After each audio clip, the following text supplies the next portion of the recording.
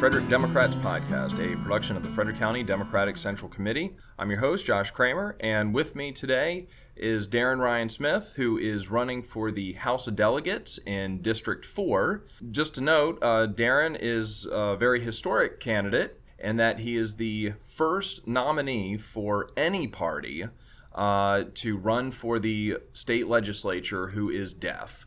So Darren, thanks so much for coming on to the podcast today. Thank you for having me, Josh. I really appreciate it. And the first question that I ask of candidates is to just talk a little bit about themselves and their background. Of course, I already noted a little bit of the historic nature of your campaign, but if you would go ahead and talk a little bit about yourself and your background. Thank you. My family is from Frederick County. My mom's mom was born in Libertytown, and my mom's dad was born in Frederick, in the city of Frederick. So you could say I was, pretty much a native born, but I'm not. Now, I grew up in Baltimore City, and I went to the Maryland School for the Deaf in Frederick County. So I've been in Frederick County practically my entire life. Now, I'm the firstborn deaf generation in a huge family of God knows how many. I'm the older of three brothers, and I've been involved in politics ever since I was a kid. My family, they got sick and tired of me talking about politics. Matter of fact, the first warning was, do not talk with politics with Darren at all, otherwise you'll be shocked. So, because I could talk to death about it, because I am not passionate about it. That's a little bit about me. Okay, so you have this passion for politics, lifelong passion for politics, but this year, there was something must have happened because you decided to run for the Maryland House of Delegates in District 4. So what inspired you to take that leap and decide to run for elected office? Well, really there was a number of reasons. Number one was the 2016 presidential election that kind of really, got everybody blindsided. I was, constantly talking about the ways I could be involved in the political dynamic of it. And my family was like, look, you've been talking about politics your entire life, so either you put up with it or you do something about it. So that kind of inspired me to get involved in the race. Because when I looked at my Republican delegates, I had never really met them. Mm-hmm. All these years I've elected them into office, and not once have I met them at all. Mm-hmm. So they were getting a paycheck, but they weren't representing me. Yeah. They were not representing the minorities, the females. So I thought, it's time to bring that to the table, because this is the year of minorities. This is the year of women. This is the year where, the Democrats can actually say, this is not what we are about. This is what we are about. And I've been seeing you and the other candidates in District 4 have really been, you've been out there. I see all the time knocking on doors and making phone calls and showing up at events and everything and getting to know your future constituents. So the next thing I wanted to ask, though, once, in November after the election, you're elected to the House of Delegates, what are going to be your top priorities in office? Because, you hadn't seen the Republicans who are currently, who hold all of those offices, haven't seen them. They really haven't been representing their constituents well. So what are you going to do differently? What are going to be your top priorities to ensure that you are adequately representing the people of the 4th District? Well, my first top priority would be to increase teachers' pay. Because, I need to be a substitute teacher at the Maryland School for the Deaf. And one of the things that we talked about was how underpaid they were. And then that kind of made me look at other counties, other cities where, I realized that teachers are being underpaid. Then we had the big walkout in West Virginia where teachers were on strike for 6 days. And I commend them, really, I do, because they managed to get the governor to say, okay, we'll give you a pay raise. Now, in Maryland, I'm like, we're losing teachers to other states. We're losing teachers to other counties. When I'm like, no, the number one thing we should be able to do is make sure that the teachers are adequately paid.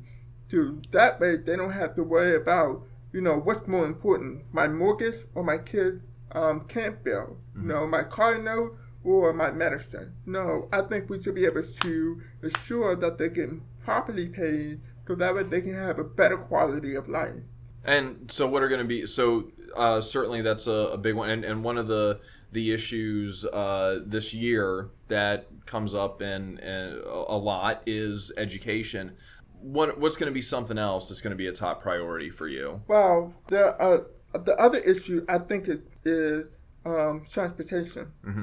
Because as you clearly can remember that the governor proposed a $9 billion transportation expansion plan, which I think it is reckless and I think it's dangerous, and I think it doesn't talk about how we could reinvest in the mass transition system that we have in Frederick County. I mean, it is, poorly designed. So I think, we can be able to take that $9 billion and be able to spread it evenly, reinventing and reinvesting in the mass transition system. Because, if you think about it, you have other counties, other cities like Fairmont, Emmitsburg, that doesn't have access to mass transition. And we have most of our senior citizens that live up there. So they're talking about doctor's appointments. They're talking about, pharmacy visits. They're like, how can I get out? How do I go to these places? So that would be another thing.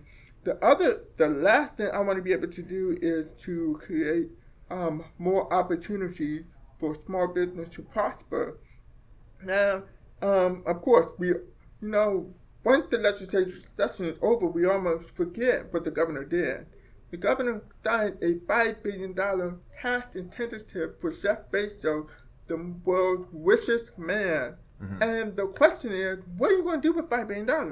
You already have all the money in the world. So why do you need $5 billion more to build a new headquarters here, which I think is a great idea. But it doesn't say, yes, we are willing to reinvest in people. $5 billion, no, you don't need $5 billion for a second headquarters. You're the world's richest man.